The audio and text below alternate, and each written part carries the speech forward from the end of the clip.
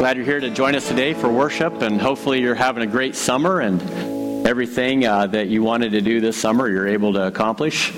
And taking it to a spiritual level, hopefully everything that God's wanting to do in our lives, He's able to accomplish as well. And it seems like that when you have people in your world, as God has populated us in His, He also has hopes that somehow we can become the people that can live with Him forever.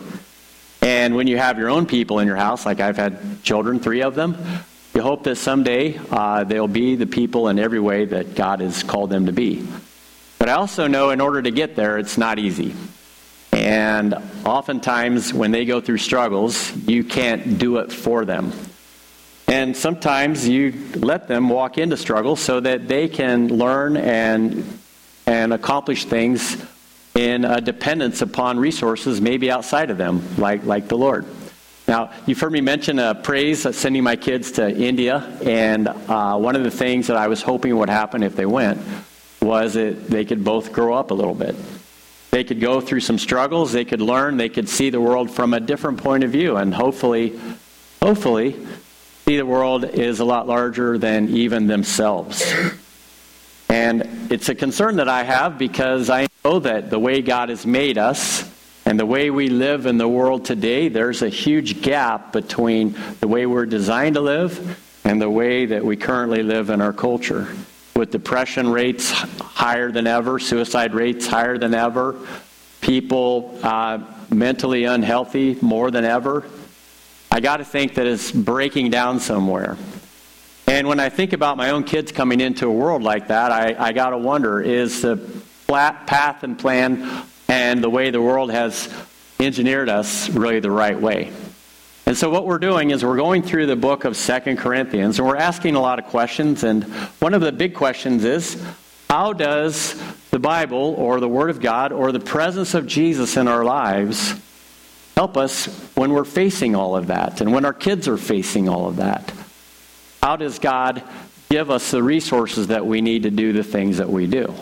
Now, some of you may be saying, that was kind of a crazy thing to send your kids to India. And maybe you're right. And all things being equal, it does sound a little weird because that's just on the other side of the planet, literally. And it's not exactly what I would call entirely the safest place in the world. But I also know this. The world isn't a safe place. Kids need to grow up and become adults, and they need to have a transitional experience that says that kind of defines what I went through. And that transitional experience is called, in a lot of cultures, a rite of passage.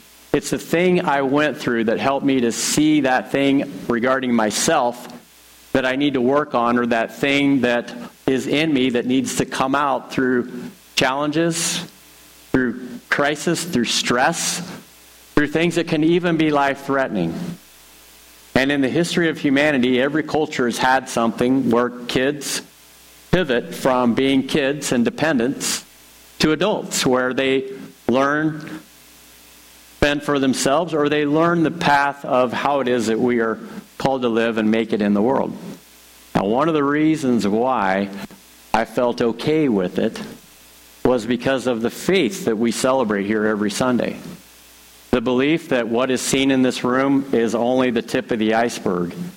That there are angels that watch out for us, that there's a Holy Spirit that enables us to be aware and to help us to know God's presence. That God in His own way is at work in our lives and coming alongside us. So when I sent you guys to India, I also knew that you were being accompanied by angels and the prayers of other people. And that along the way, God was going to probably allow you to go through some challenges so that in the process, you could grow up. And I honestly think that is just the design. Taking us from one place in our heart and our mind to another. And it's always been the same story. And a lot of times it involves just taking us out of ourselves and making us aware that the world is much larger than we realize. So, when we're going through this book of 2 Corinthians, and Paul is struggling with a church that he's had to write a number of letters to, a big part of it is helping them to just get out of their own heads and to see with greater clarity what God is up to in the world. And if you can kind of track with me on that, then I think we can move into some interesting places.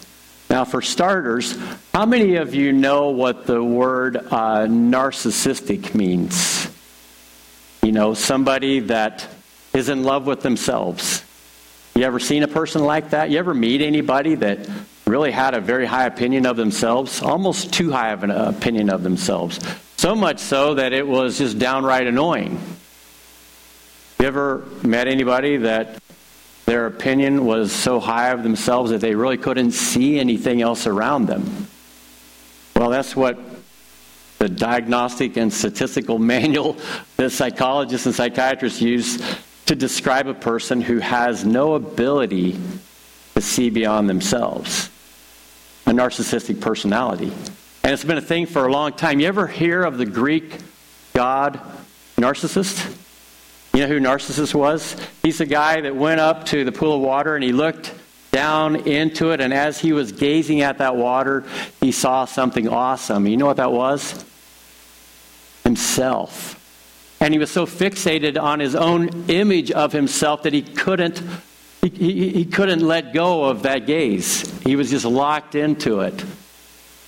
And as that metaphor has been carried through time and space, even into this moment where we still use that word narcissistic to define people who behave like narcissists, we know that it's always been a thing and it will continue to be a thing.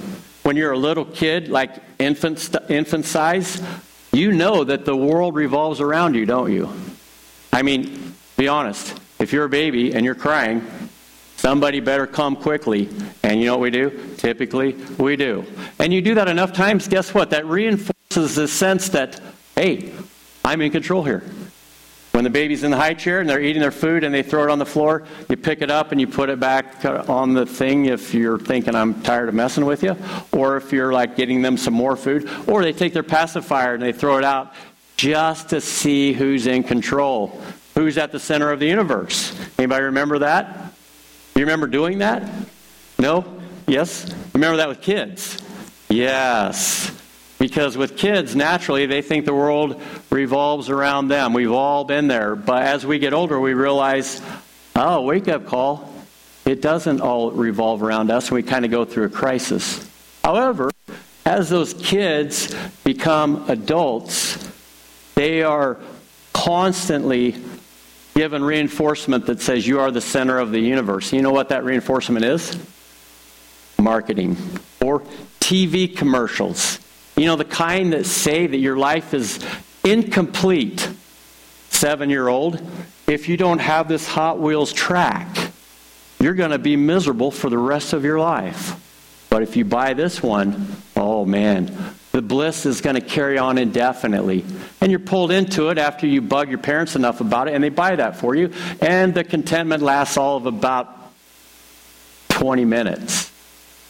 And maybe the opposite is true, or maybe for a female it's different as far as a Barbie doll or something that would be presented to you in a very visual way, that if you do this, everything that you dream about will come true. And so you buy it and you think it's kind of fun for a while, but I have a whole bunch of dolls in my closet, not my closet, my daughter's closet, okay? Just for clarification, video on YouTube, that are a type of doll that people bought, and there was even a place in Chicago that you sort of journeyed to experience the American Girl doll experience. Yeah, I don't really see her paying that much attention to that anymore. And yet you think there would be a time when you would start to not believe the spiel that if you buy this, if you consume this, if you have this, you'll be complete as a human being. But then there are some people who will get on a place called the Home Shopping Network, and they will get that colander. And it'll be so awesome as a colander You'll be the first person on your block to have one. Matter of fact, it'll be the envy of all your neighbors to such an extent that they'll be knocking on your door and beating your door down, literally, to see this awesome colander that you have. And you can also leverage that colander in such a way as to say, I have one of these and you don't. And it's just kind of understood, I'm more important than you are. Now, nobody's saying any of that stuff, but as the salesman on the Home Shopping Network is telling you this, all of that is kind of understood. You'll be the envy of all your friends if you have that. But the thing that's so crazy about it is they present it so well that you start to believe it. Yeah, that American Girl doll or that Hot Wheels track that I was promised would satisfy every need. Yeah, I get it. That really was that was a mistake. But this changes everything. And as we just keep buying into this whole impulse to get that thing that's going to make our life better, it's just a way of living in a culture, in a world that is designed to cater to our narcissism. If you have this, it'll all be well. Well, if you took it to another level, you could appreciate where the Apostle Paul was with this church in Corinth. They were narcissistic. At least watch this video for just a couple of minutes and you'll understand where I'm coming from. Let's go ahead and show it. It basically describes a narcissist, and if you were to look at the pages of 1st and 2nd Corinthians, you'll see a lot of this stuff going on. So let's go ahead and show it. 4 types of narcissism. Narcissism and vanity are often considered mirror images of each other. We think of both as being enamored with their own beauty, image, and self-centered attitudes. This, however, is a shallow representation of what narcissism really is. Narcissism is a spectrum. On one side, you have self-assurance and confidence, which make for a happy and healthy personality. On the other side, you have narcissistic personality disorder, which is self-centered, non-empathetic, and emotionally draining to be around. Narcissism and vanity are somewhere in the middle. They're not healthy, but they're not as damaging as NPD. NPD can only be diagnosed by a professional and isn't something you can develop or catch. The seed of narcissism is usually planted in childhood. Differences in upbringing make for differences in narcissism and change which narcissistic traits people develop. What types of narcissism are there? How does narcissism present itself? We're so glad you asked. Narcissistic people can be either body-oriented, called the somatic narcissist, or personality-oriented, called the cerebral narcissist. Somatic narcissists focus on looking better than everyone else. They're the ones with the fancy clothes, perfect hair, and gym bodies. Cerebral narcissists focus on things like being smarter or funnier than everyone else. They'll start debates in order to win them and live off the praise fed to them from other people. On top of this body-mind division, there are also 4 main ways narcissism can present itself. 1. Overt narcissism. Loud, outspoken, and always right. These narcissists tend to be bullies and use their words to tear down the people around them. This is the most common presentation of narcissism. 2. Covert narcissism. Sneaky, like snakes in the grass. You might not even recognize this person as a narcissist. They pretend to be kind and gentle when in reality they're manipulative and cold, feeding off the people closest to them. They use people as a means to an end, to gain money, power, fame, whatever they want. 3. Seductive narcissism. We don't mean seductive like high heels and fishnets. These narcissists tend to praise and idolize people close to them in order to get the same response back. They sucker people in with admiration and compliments, then drop you with no warning. By playing hot and cold, they keep you on the hook and get their ego constantly fed. 4. Vindictive narcissism. These people aim, shoot, and destroy. They're the most dangerous of all the narcissists, and might be confused with the overt narcissist because of how outspoken they are. Be warned, these people will do and say anything to destroy their victims, and often will trash talk and incite anger in other third parties to turn more people against their victim. Worrying you might be a narcissist? Don't. While you might present traits of narcissism, you're likely somewhere in the middle, non-dangerous portion of the spectrum. And if you're really worried, talk to your mental health professional about a possible diagnosis. you ever wanted to know. But perhaps as you heard that, you're thinking, oh yeah, I know a person like that. Yeah, that's a characteristic that I've dealt with before. Or perhaps you're like, yeah, I'm living in the shadow of that kind of a person. And perhaps the whole row of suspects just went across the screen of your mind. But if we take it a little bit further into our own personal lives, we find that we're all, in a sense, born into the world to think only about ourselves, and we can become a monster like that if we don't move past it. And the Apostle Paul saw a church that had a strong cohort of narcissistic-oriented people who were very resistant to the things that he was teaching. Yeah, they wanted to be saved by the blood of Jesus. Yeah, they wanted to be able to go to church and get their soul cleansed through the forgiveness of Jesus in a way that they could find peace. But beyond that, they were pretty content to say, I want to define religion under my own terms. And the Apostle Paul recognized that God loves us the way we are, but he's never content to keep us there. And it's like any child that is in your home, you understand that there's a point where they are very self-centered, but you don't want them to remain there. And you want their vision for their lives to be a little broader so that they see their place in relation to other people and how they can fit in the most healthy way possible. And that's a big transition for any of us. Now, when the Apostle Paul is writing this, he's trying to help a bunch of Christians come to the awareness that the life that they have in Christ is very different than the life they're currently living.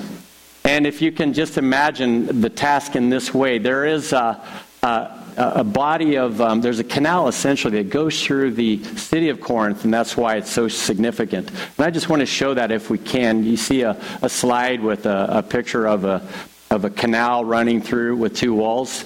Now, Corinth, if you look on a map, actually is on what's called just an isthmus, a piece of land that separates two big continents, and it was to the benefit of seafarers and people that were dealing in trade to take a much less amount of time to just cut through that isthmus and go on to their destination than to go all the way around to the other side.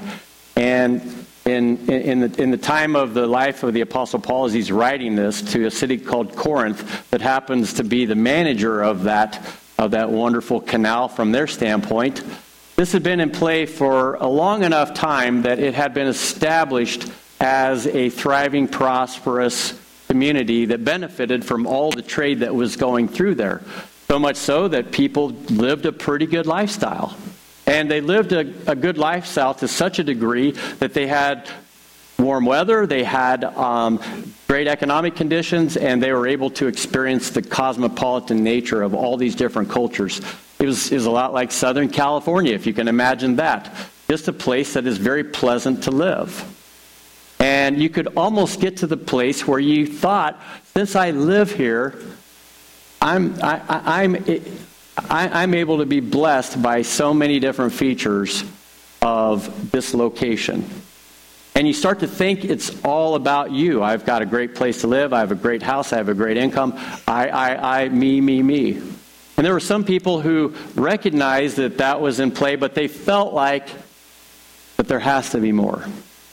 And when the gospel came into their world, they came to the conclusion that there was more, that there was good news for the soul that would begin to affect everything about their lives. And so when it came into Corinth, people said, sign me up. But so many of them were so locked into their comfort zone that they didn't want to change. They didn't want to grow up spiritually. And they were preoccupied with what they wanted. And that's why we have 1st and 2nd Corinthians, which some people have said is actually 2 books that are divided up into possibly 3, if not 5 different letters that Paul had to write to this church saying, grow up, grow up, grow up. And he wants to see them go through their own rite of passage where they learn to not see the world in reference to only themselves, to a place where they see the world with reference to what God is doing in the lives of other people. I just kind of hold that thought and imagine this image here, if you would, and Paul standing on the left side, and he's looking at that and he's saying, there's a church where so much self-absorption is happening, I'm curious to know if they'll last a generation. And on the other side of that is a church of the possibility that is inherent within their lives and this location, that there are so many good things that could happen if they would only grow up and take responsibility for their faith. And in the middle is that divide. And he's wondering, how do I get them from here to there? And then if you can just look at that water going through the middle for just a second, that maybe holds the key. And I'm getting ready to read a passage of Scripture to you, and I want you to just keep all the things that I've said in mind as I read it, because the Apostle Paul is wanting them to begin to, in a very experiential way, learn to grow. I mean, I could tell my kids about India all day long.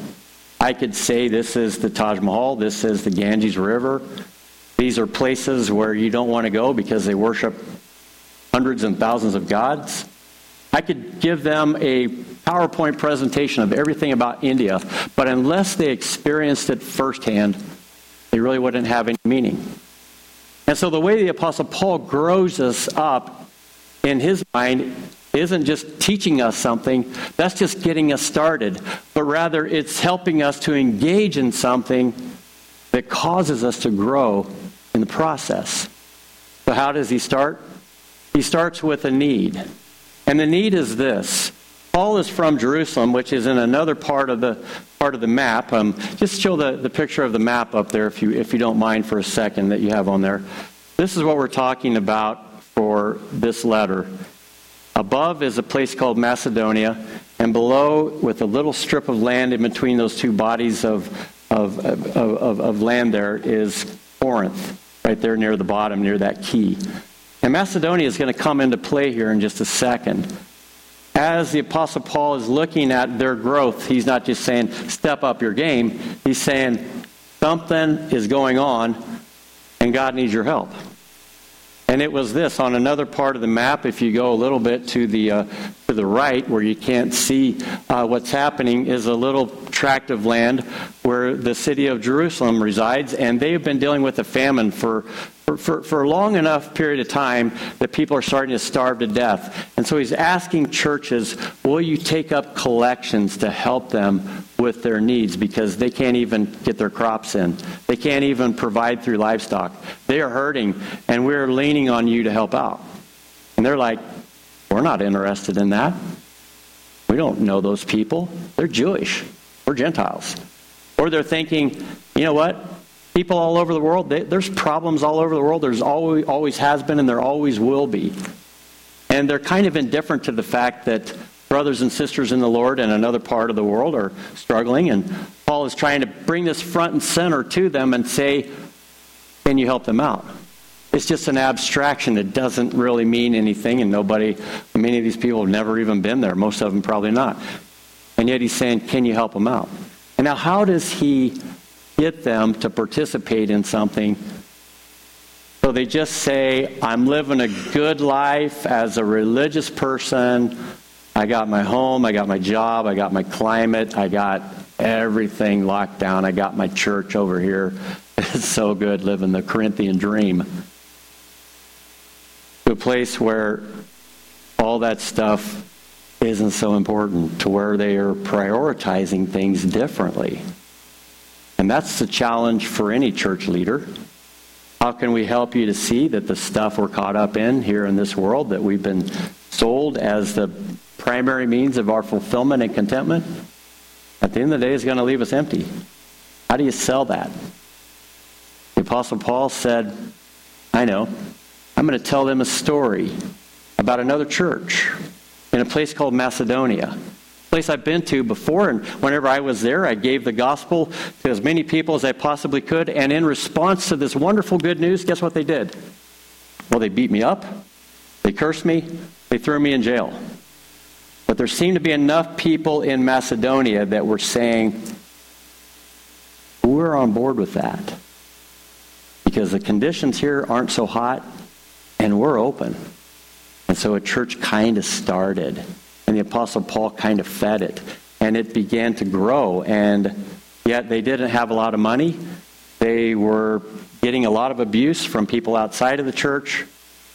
Yet they had something Corinth didn't have. And you know what it was?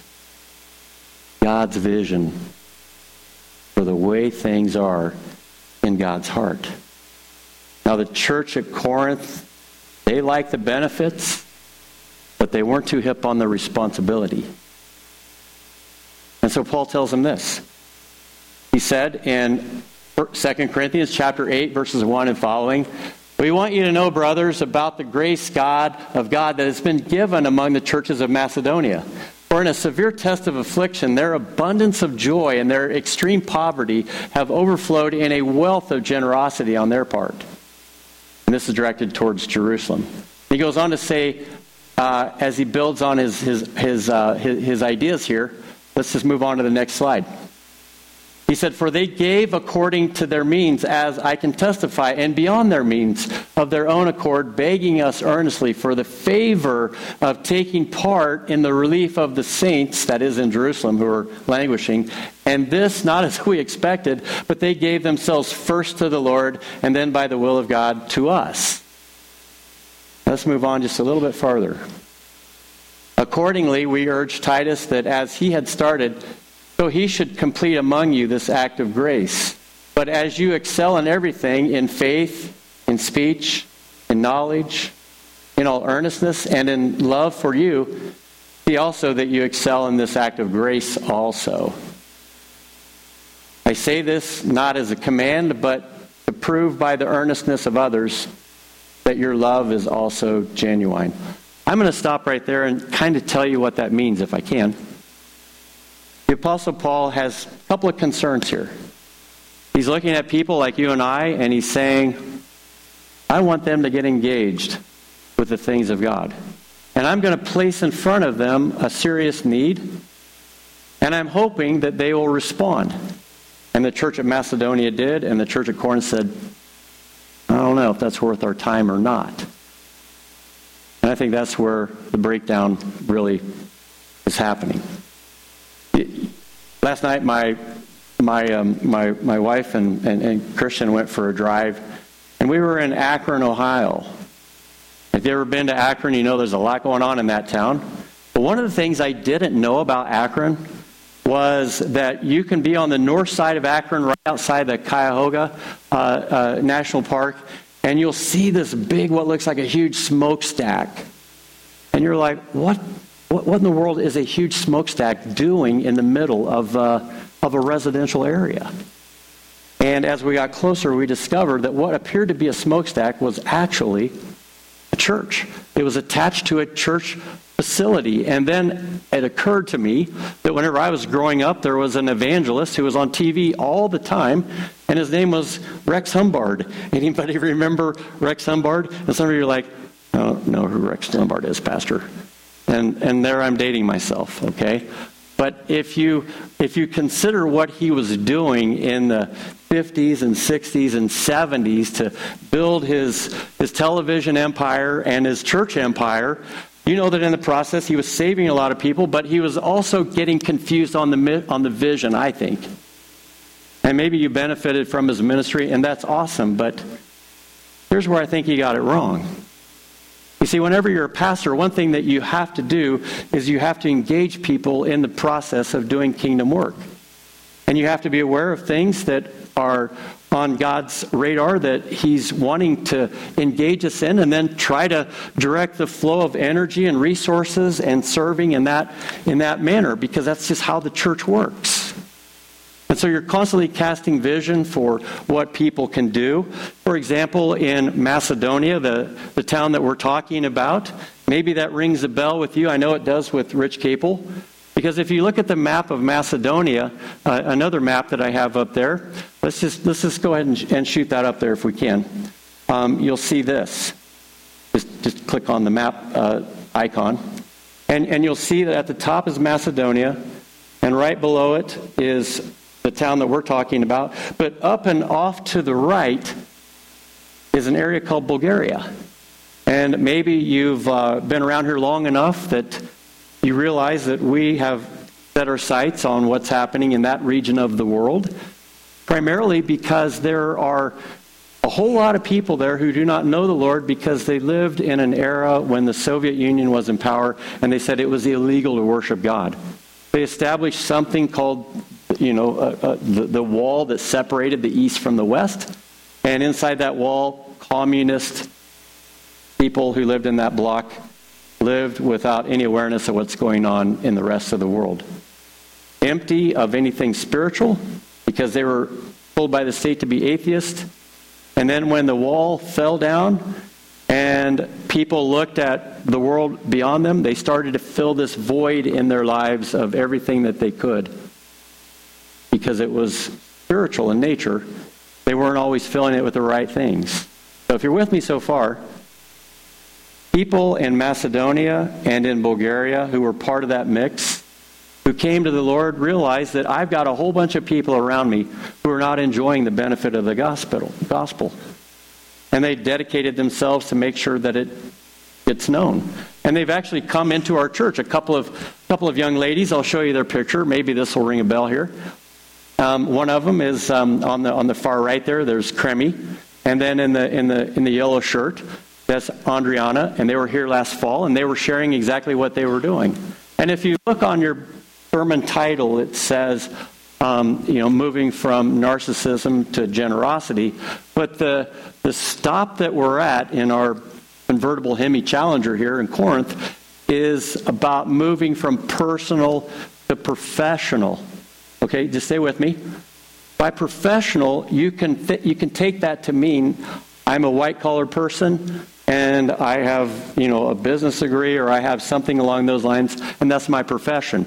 But in reality, the time that the word was first used, it meant I profess a belief in something that defines how I live here in life. If you're a professional and you say, well, I'm a CEO of a company, and you're not doing a very good job of it, it means that who you say you are and what you're doing don't match up very well. If you're a professional and you say, I'll pick on my friend Luke, I'm a CPA. And if he's not getting the numbers right, then I would say, you're not really practicing what you say you are very well. Now, mind you, Luke is very astute with numbers, so we'll leave it at that. But the truth of the matter being, there's always been this connection between who you say you are and what it is that you do. And so when you say professional, it essentially means I'm professing Christ and now I'm living it out. Now we come full circle back to these two right here. They were trained as professionals. They were trained to have degrees that afforded them opportunities in that region of the world that they could live a pretty comfortable life. And yet, the profession that they had for the lordship of Jesus in their life changed their point of view. And rather than pursuing those worldly goals, and I'm not saying that's wrong, but in their case, they said, no, we've got too many people starving for the gospel all around us. There's literally a famine happening in our very midst, and something needs to be done. And so they've dedicated their lives to expanding on the kingdom work that's all around them. And we've invited them over here, and many of us support them. And there's this sense of they're doing something for the kingdom, and their physical presence here has given us a sense of what used to be abstract to these are real people with real kingdom issues. And a lot of people who thought at first they were an abstraction, and I don't want to be bothered by missionaries, and I don't want to be bothered by something that's not even in our country.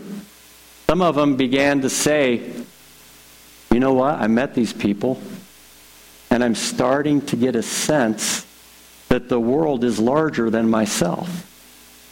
And if you come a little bit closer to home, there were a number of years ago, whenever the Guatemalan community started coming in to Salem, Ohio, and I can remember being at a ministerial association meeting, and Poppy came up, and everybody was pretty indifferent. But being trained as a missionary like I am, I'm like, why is no one concerned about this population of people?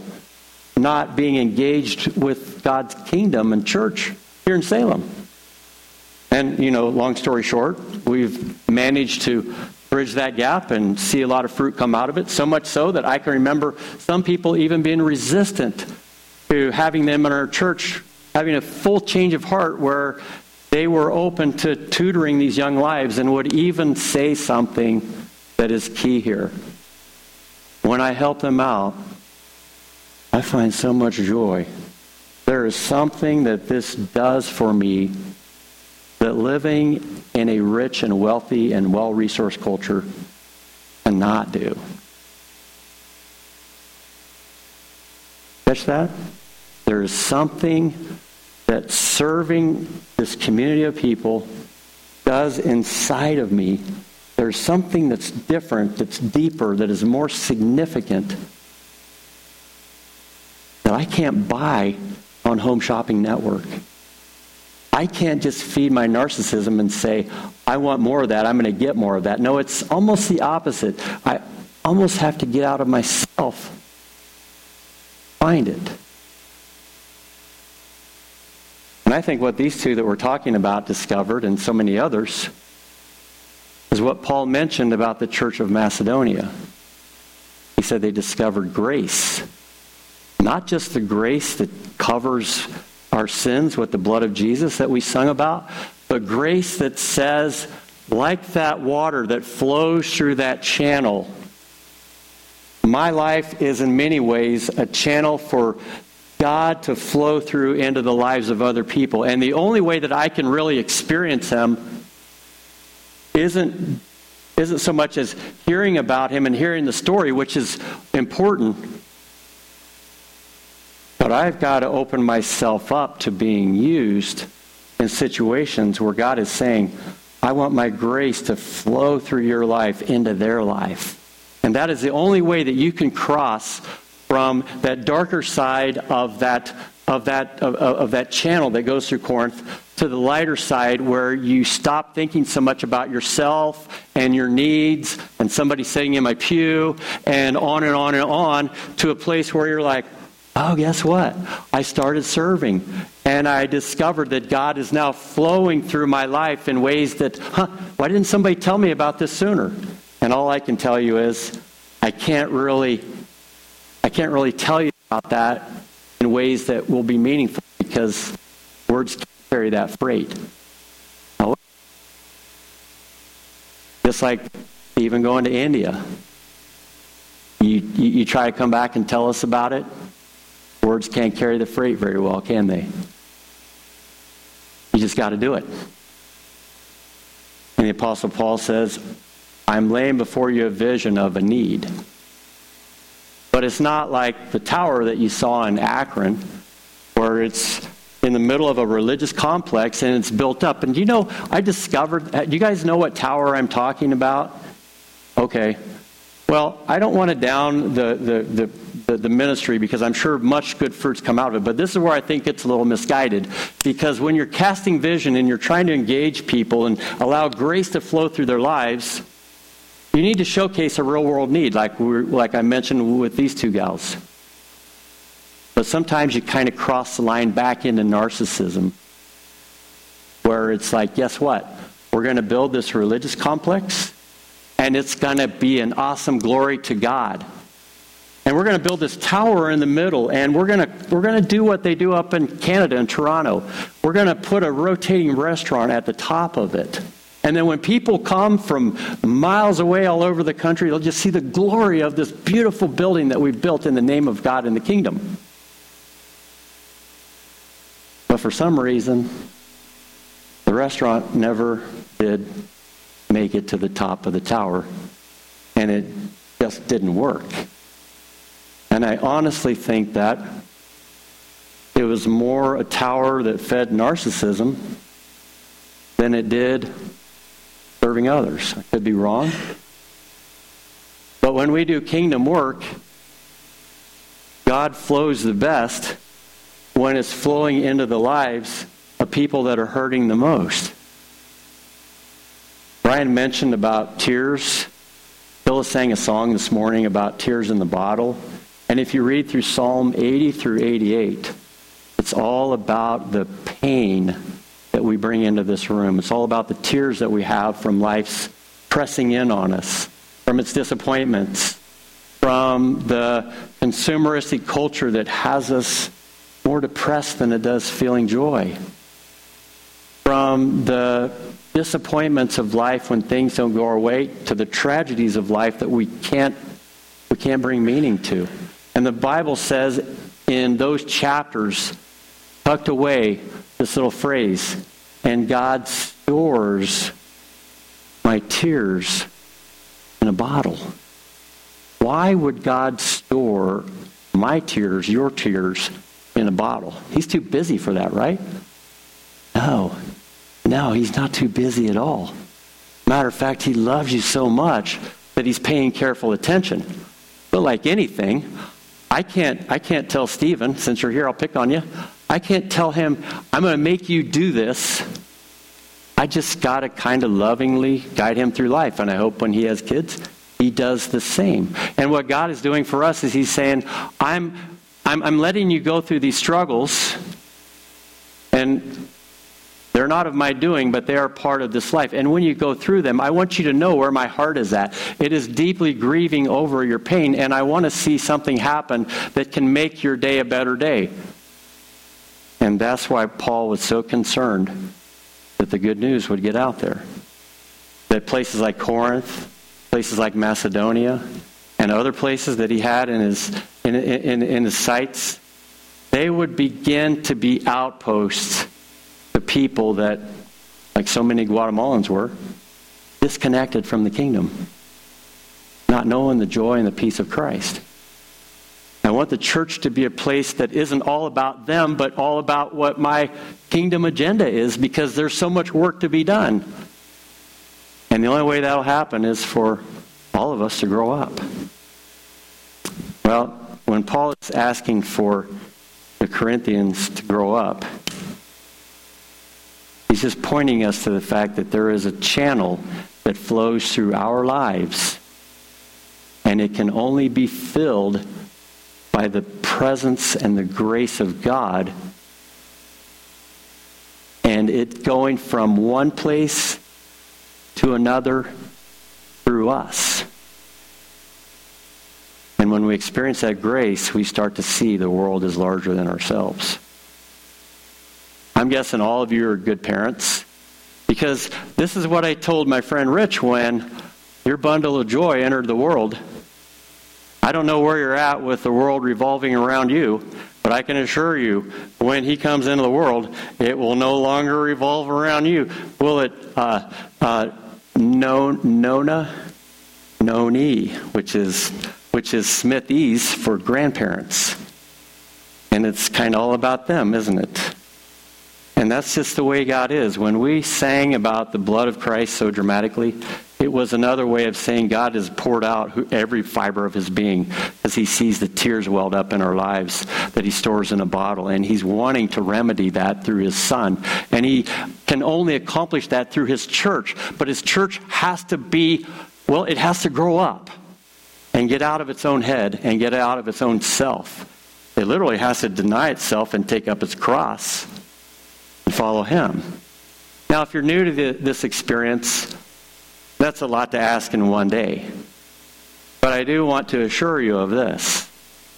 The more you begin to cross that divide, and it's a lot of just beginning to engage with the things of the Lord, the more you're like, yeah, you know what? It's not really about me. It's about God. And it's about people that need the word of the Lord come alive like I have. Apostle Paul's looking at these people in Corinth and he's saying, I'm just going to showcase the church at Macedonia. They don't have anything, but they're given everything. He's telling the Corinthians, you need to look at what they're doing and discover there's a joy to be found as they do it that causes them to want to do it more. Now, in closing this message, Paul does write these words. Let's move on to the next slide. He says this. let's move on to the next one after that one. And one more. He said, for you know the grace of our Lord Jesus Christ, that though he was rich, yet for your sake he became poor like the Macedonians, so that you might by his poverty become rich. And then he goes on to say, and in this matter I give my judgment. This is what I see going on. This benefits you, who a year ago started not only to do this work, but also to desire to do it. Now, how do you go from being selfish and self-centered and narcissistic to saying, I want to do that? And maybe for Kremi and Andriana, I want to pursue something that's going to last longer than even my career.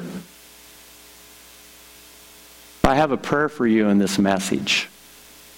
It's that God gives you a desire to want to grow, if not grow up. And then as you're going through the grow up phase, even you're in India for 6 weeks, he could have just said, as he landed in Moscow, nah, it sounded good, but I think I want to just come back home. And I come back home. But he stuck it out. And God's saying, stick it out. I'm faithful. And I'll walk with you through this. And I will do my good work through you. Jesus gave himself totally and completely for what I've just described, so that we could be the beneficiaries and we could grow up and we could become like him in serving. Now you're somewhere in that place. Maybe you're just not even connected yet. We want to help you out with that. Or maybe you're in a place where you're saying, I do want to move away from my narcissistic tendencies, where I'm thinking more about other people because I know that's probably healthier. And we just like to connect you with serving, like Brian mentioned earlier. Or maybe it's, I want to do something even more dramatic. I want to help lead, or I even want to go on the mission field. I don't know what the case is, but wouldn't that be awesome if we started sending missionaries from here to other places around the world, even more so than we have? That's what God's up to. And it just begins with us being open to him in a spirit of surrender. Father, thank you for helping us to come around your word and hopefully speaking through me to every heart here, that the things that you've had to say we've received and been open to and hopefully challenged by. And help us, Father, to persevere in those realities so that our joy can be made full in you. I just thank you, Father, for helping us along the way. You love us where we're at, and you will always be faithful. But you also have a desire to see us grow into the things of Christ. And I just pray for everyone here that would happen as we move forward in him. Bless everyone here. Bless your word. And may it nourish our souls. In Jesus' name, amen.